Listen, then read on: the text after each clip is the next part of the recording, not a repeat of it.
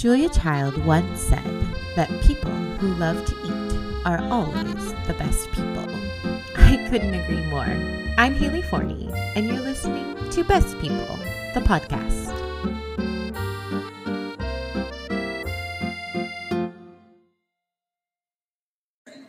Hello, welcome to Best People. Today I'm joined by Sarah Young. Hi! Hi, Sarah.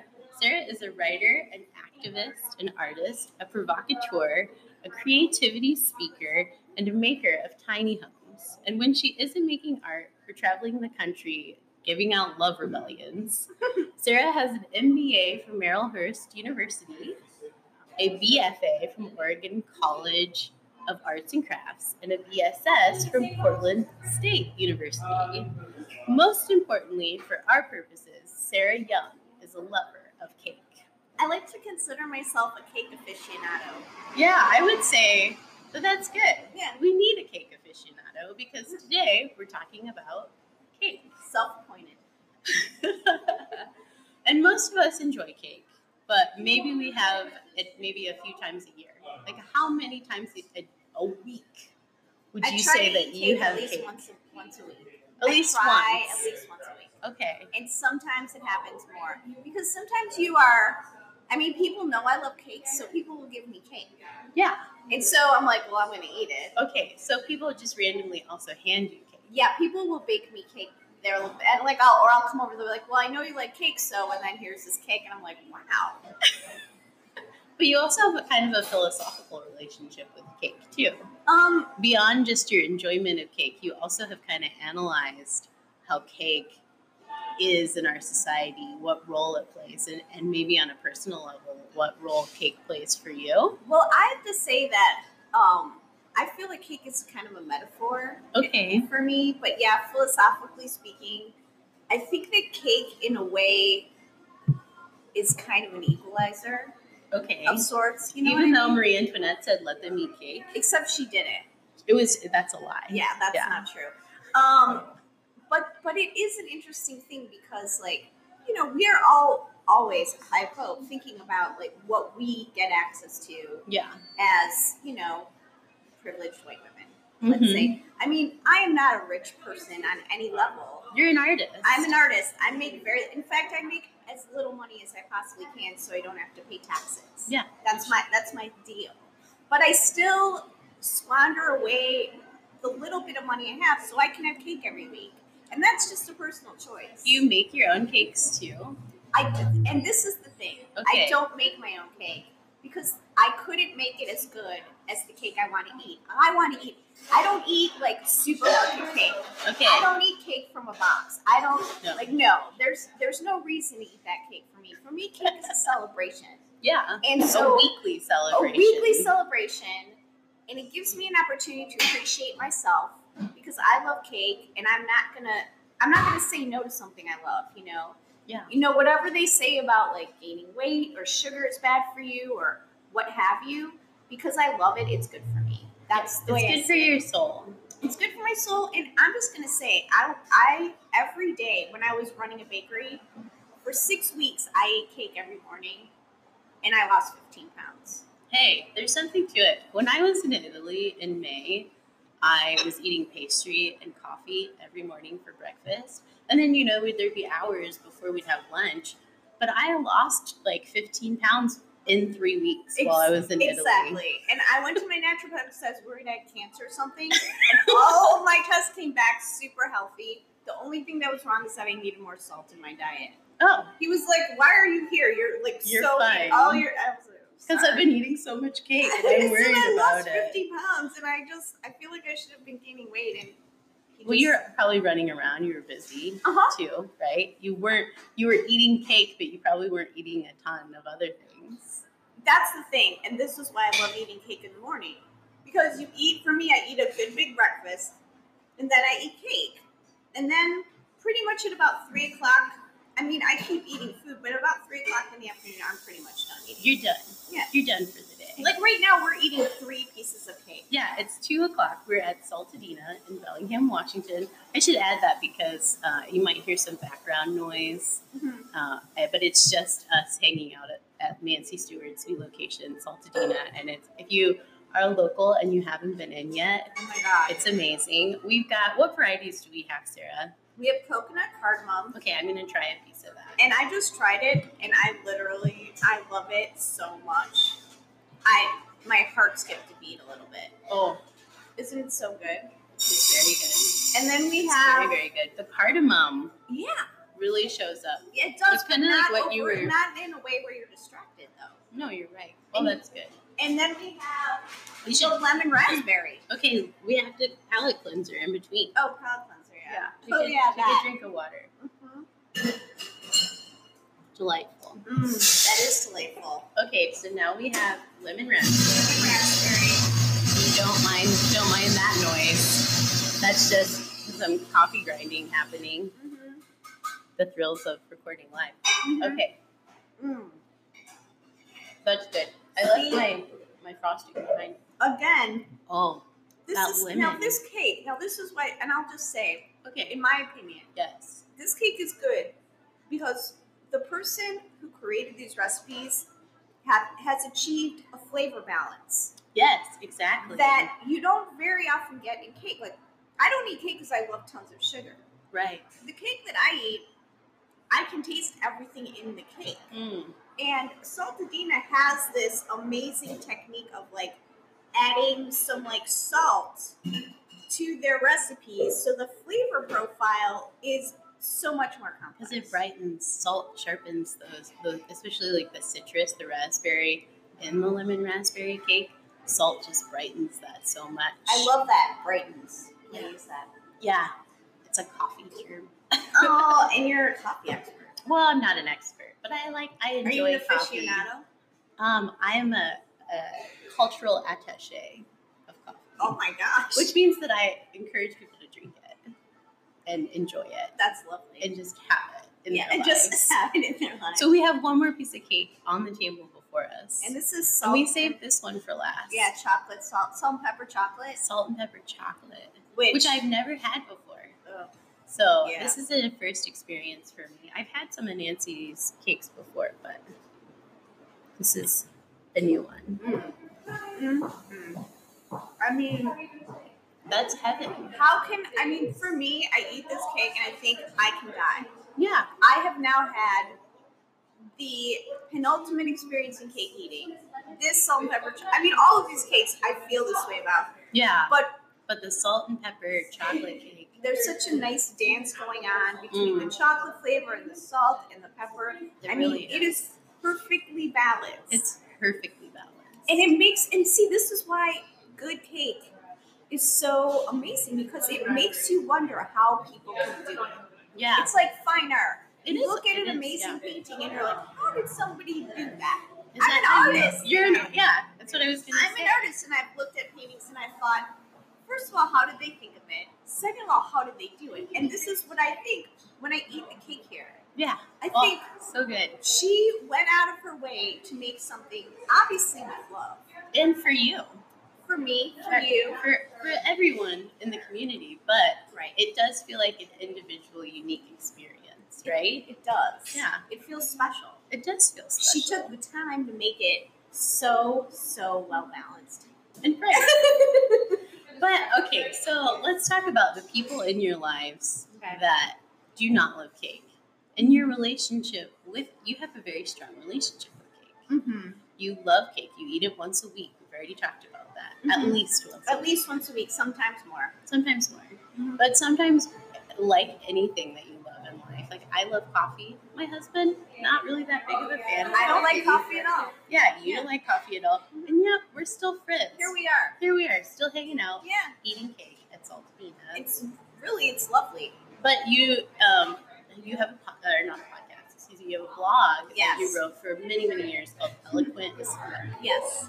And in that, you had a blog post where you talked about how cake just exists. It doesn't care that other people don't like it. Right. It just keeps going. Right. Yeah, because I was talking to a friend of mine who was having a birthday, and she requested suggested to her family that they not get her a cake, and they were all super bummed. Oh. Because they wanted cake. But it's her birthday. But it's her birthday. And so we talked a little bit about that, and I asked, why don't you like cake? And she's just like, I just don't. And I understand that because people have asked me why about certain things. Like, yeah, why don't you like coffee? Right. And like for me, like I've smelled it, and for some reason it turned my stomach. I don't know why, really. Yeah. Like it's just, that's what it is. It's not your thing. But, we talked, and then we talked about how much I loved cake. And it was almost like, it's one of those situations where there's literally nothing about that story I can relate to, and nothing about my story that she can relate to in terms of cake. Mm. But the fact that we're like talking about it on this level, about cake on this level. Yeah. I mean, I feel like we both had such a great conversation, Mm-hmm. and it reminded me that, like, in terms of cake or anyone, it is fine to not be liked, And that's what the blog post is called, Cake Doesn't Give a Fuck. Yeah. And, and she and I talked about that. We were thinking, that's the thing. You don't have to be liked by everyone. I don't have to be liked. She doesn't have to be liked. We don't have to agree on everything. You can still be amazing. And Like this cake. And have people who don't like you. And your friend wouldn't be joining us today. No. Because she wouldn't appreciate this cake on the level that we're appreciating it. Oh, no. Yeah. Yeah. Do you want to talk a little bit about the history of cake? Well, it's interesting because when I love something like this, I don't very often research it just because I'm like an in the moment type person. Okay. But I did for the research. podcast. Yeah, I did research for the podcast because I was actually so flattered that you would ask me to eat cake with you that I was like, I feel like I need to prepare. So I love that. Yeah, so I found out that ancient Egyptians, of course, the people who did the pyramids, supposedly. Who was the other people that did the pyramids if it wasn't the ancient Egyptians? I don't know. Besides the Jewish slaves. Exactly, whatever. 6 of 1, right? Mm-hmm. Anyway, they first made cake, and, there was no sugar, so it was like honey and nuts and flour and, Yeah, from what I read, it sounds like it was similar to what we would call fruit cake. Yes. And there's nothing wrong with that. Yeah, but would you say that at the Yuletide time of year, you indulge in some fruitcake, or would you say that fruitcake's not your favorite? The only time I've ever eaten fruitcake was when my dad made it from scratch. And that was good fruitcake. Yeah, because, it was a tradition in his family. He was a big Christmas guy. Okay. And it was kind of special, But really, I'm very particular about cake. Mm-hmm. Like, yeah. He always put love into his fruitcake. So obviously I'm going to eat it because it's going to feel like love. Yeah. And this cake that we're eating now, it feels like love in my body because somebody who made it loves it so much. Loves it. Yeah. Active. So fruitcake, no. But I do love a good bûche de Noël. Oh, yeah. Bûche de Noël is good. Those are good. Yeah. So should we explain what bûche de Noël is for? Go for it. Okay, so bûche de Noël is like a Yule log is what it's supposed to be mimicking. It's French. For bouche's mouth. So mouth of Christmas. And it's normally like a Swiss roll that is stuffed with some kind of cream. Yeah. And then you frost it with chocolate and you decorate it with mascarpone. Or not mascarpone. Marzipan mushrooms. Yeah. Yes. So good. It is so good. Oh my gosh, delicious. Forget about it. Yeah. And again, when it's made with love, and you know what? At Christmas time, people, their love, I think, is a little heightened because a lot of people who love Christmas, they just like they're all about it. They're super fancy about it.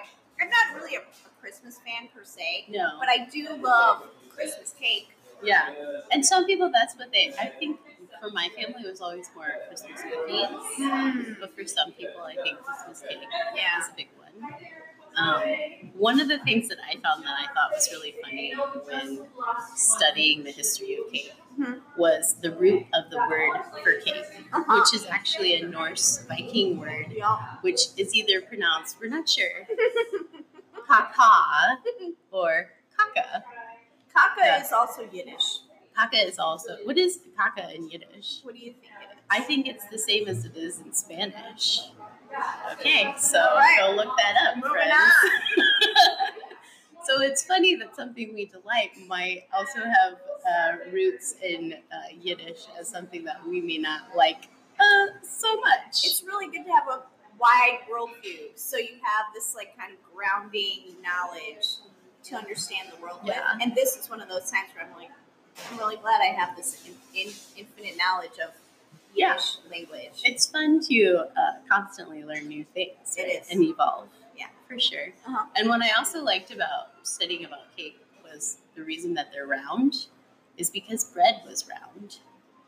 And so when they started making they were forms, using bread pans? They were using, they were forming it, like, because gingerbread forms pretty densely, and so does fruitcake. And because they would bake bread and they would toss it in as like a loaf and it would come out round, they would form their gingerbreads and their fruitcakes to be round as well. And then when like tin pans and forms started to come out in the 17th century, they were like, oh, well, round's what we do. It's a round cake. Right. And that's just kind of stuck. Right. Even though there are sheet cakes now. There are sheet cakes. Because, and this is the other thing, I feel like when storage kind of became a premium in terms of like storing things, round does not do well as square or rectangular. No. Because round takes up more space in a storage area for how much less it's actually storing. That's true. Yeah. That's true. And that's maybe why we don't store things in round type vessels anymore. Like you used to store wine, and it's a waste of space. It's just a waste of space. But is cake ever a waste of space? No, it is never a waste of space. In fact, I can't think of when cake is ever a waste of anything. No, I don't think so. Like right now, I'm sure we'll eat all of this cake. Yeah, I feel like we're saving the chocolate one for last. We are.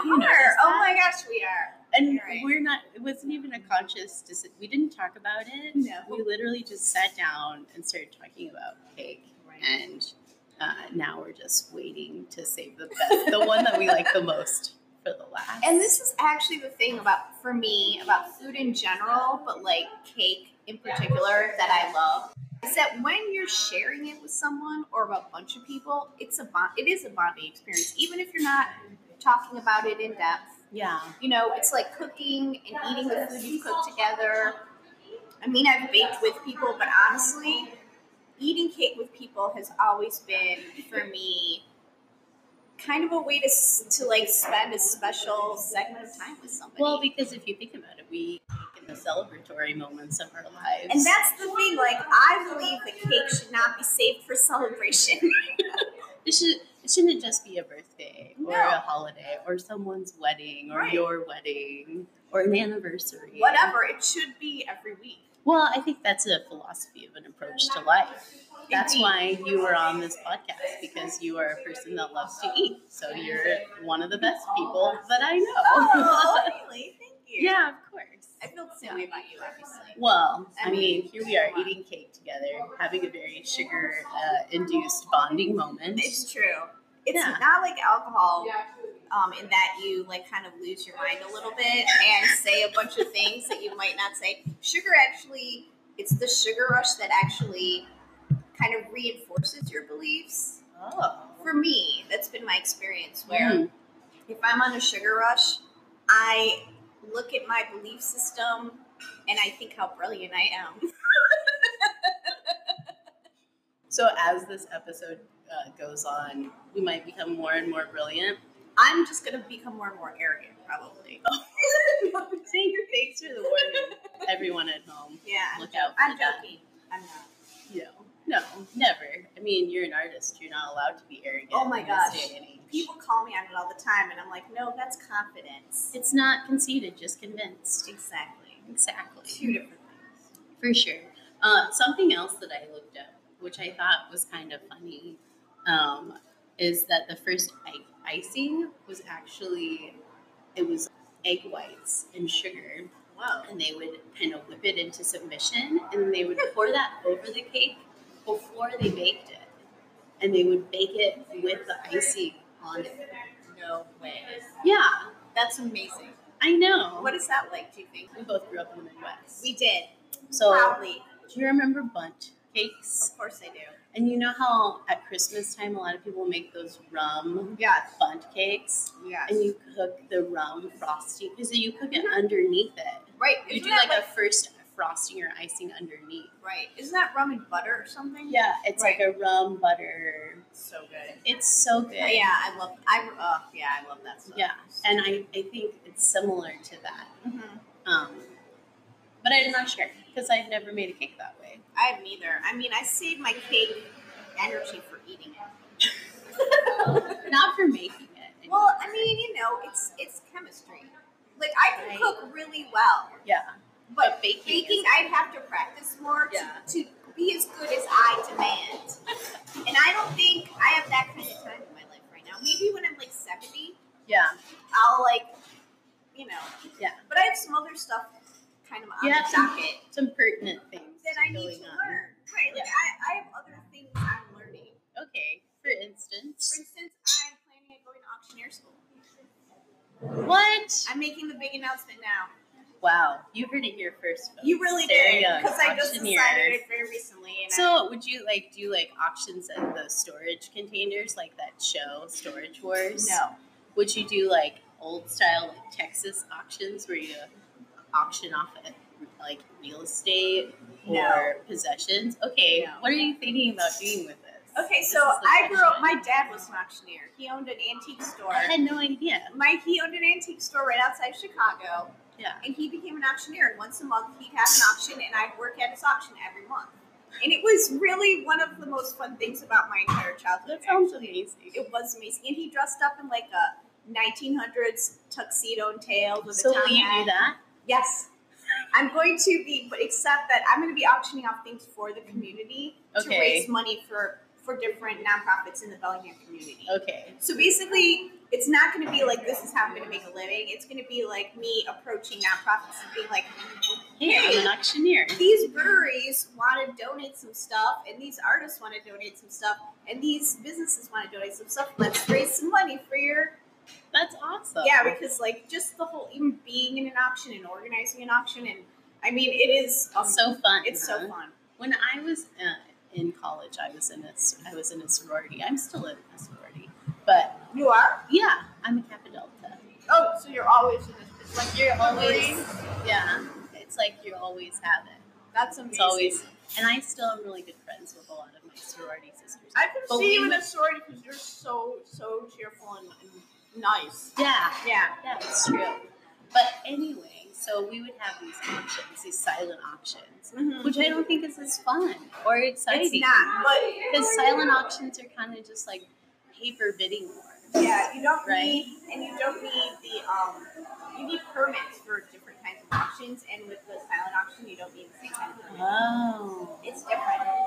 But it'd add a little bit more schnazz and it's performance. Theater. Yeah, it's totally performance. Yes. And that's why I'm interested in it, because I'm a performance artist as well as other stuff. Do you think that might also be why you love cake so much? Because in essence, it is performance of what a baker can really show. Yes, you are right. And I didn't think of it that way, but yes, I think that's exactly right. That it is performance. Absolutely. When a baker does this level especially of work, this level, Saltadena level work, man, it's crazy. It is. Everyone should come. And it's interesting because Bellingham is a small town, really. Yeah. When you're thinking about places in general. It's bigger than where I grew up, but smaller than where I grew up. Yes. Because I grew up right outside Chicago, which is a massive. It's kind of big. But it's kind of big. But there are so many good bakeries in Bellingham, and I have to think it's because I'm here. I mean, I'm sure that's not what it is, but But it's like the universe is all deciding that you love cake.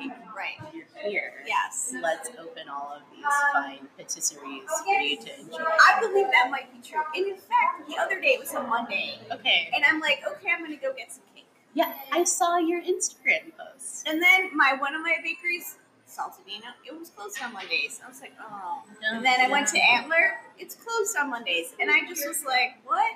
And then I went to another bakery, and I went in and I looked at the case, and I was like, this is not special. Yeah. I'm not going to name that bakery because that's not cool. Yeah. But I understand. But, you know, you come into a place like this, and it's small and simple, but the cakes are singing an opera behind the glass. Seriously. It is siren song, the way they call to you. But then you go into this fancy space, and you look in the case, and the cakes are, you know, they're not, like, awful looking. They're not singing you a siren song. No. There's no opera. There's no opera. There's no art to it. There's no choir of angels coming to you from behind the glass. So I had a cookie instead, and that was fine. And that was fine. It was a compromise. It was a compromise. Because you also enjoy cookies. But not, which when we got here, Sarah said, "Oh, you have to have one of their cookies." Yes. So, and what did you think of it? I haven't tried it. Oh goodness, I've been eating the cookie. You've been eating the cookie, but So try it. I'm excited to hear what you say. Think about it. It kind of has the texture of the cookies that my grandmother would make. Really? Yeah. My mom and grandmother did not bake or cook anything good. It tastes like grandma. Really? Mm-hmm. Oh my it God, needs you're nuts so lucky that your grandma made cookies like that. My grandmother was an amazing cook. She's why I love food so much, I think. You're so lucky. I know. It's true. That Ruth Connor gene, it's there. That's amazing. Yeah, but she would add walnuts.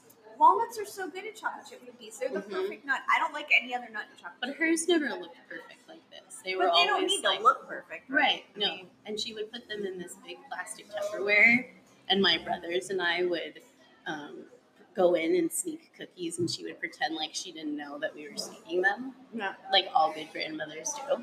Sure, I'm sure they do. And then my grandmother was. She would open the container later on, and we'd be like, "Where did the cookies go?" And we would be like, "We don't know." The chocolate is like a ring around your mouth. Yeah. I don't know, Grandma. I don't know, Grandma. The cookie elves. The cookie elves got them for sure. And she did make a few different kinds of cake, but her strudel was really what was. And I don't even think she was German or anything. She just made great pies. Wow. And she would make a strudel out of a double pie crust. Wow. But we're veering off of you're cake right. topic. Okay, sorry. Yeah. And into just baking. I know. Okay. Let's reel it back in. Focus, I guess. Yeah. Something else I learned about the history of cake. Okay. That I thought was interesting. Lay it on. Is that sponge cakes, which are leavened cakes, and being leavened means that it has either baking soda or baking powder, were first invented in Spain during the Renaissance era, is what they think.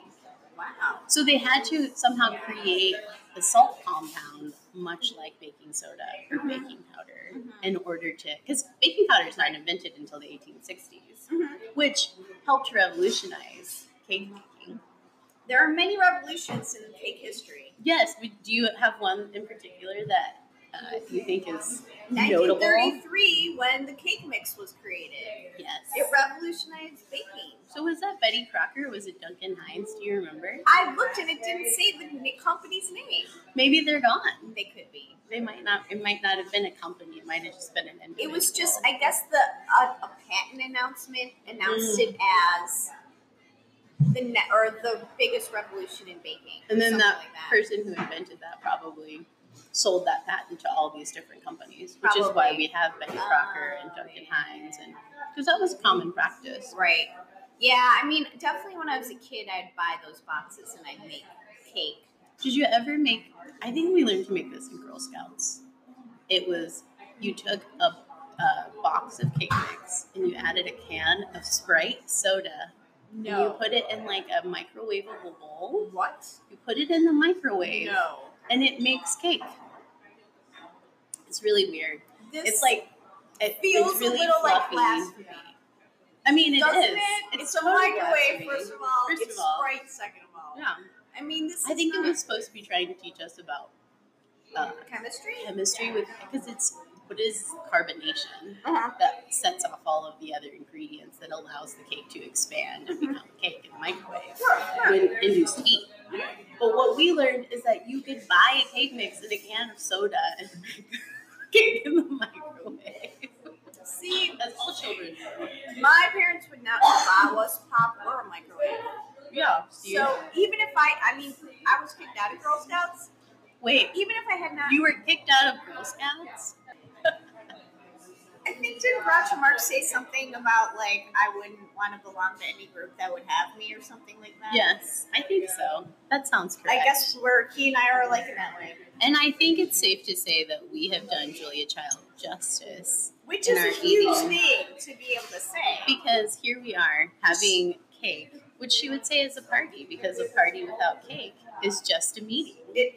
That is amazing. But yeah, that's a Julia Child quote. Can I tell you a story really quick about how I used to use cake as strategy at one of my jobs? Yes, of course. There was a person at one of my jobs who was, okay, this actually might help someone. There was a person at one of my jobs who was not nice to me ever, and he did a lot of backstabbing, undermining type things, and people would tell me how he would backtalk me and stuff. So whenever I had to go into his office, I would always have a piece of cake, and I would be eating it while talking to him. So it was like a little rude. I never offered him any cake, and I would talk with my mouth full. Yeah. And then I'd be like, all right, see ya.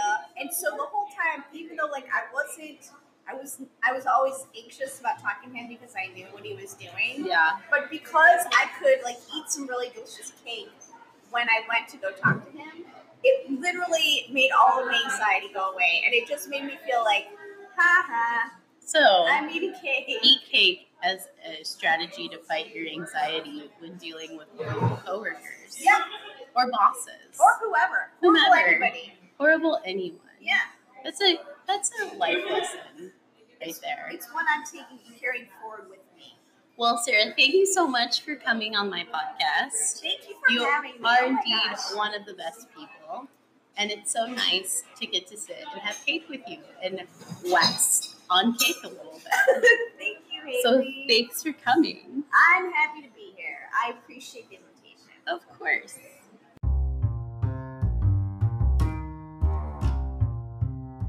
Oh, what fun it is to be in sugar-induced hysterics with Sarah Young.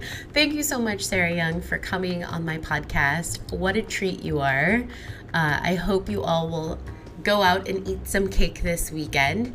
Thank you to Saltadina for hosting us.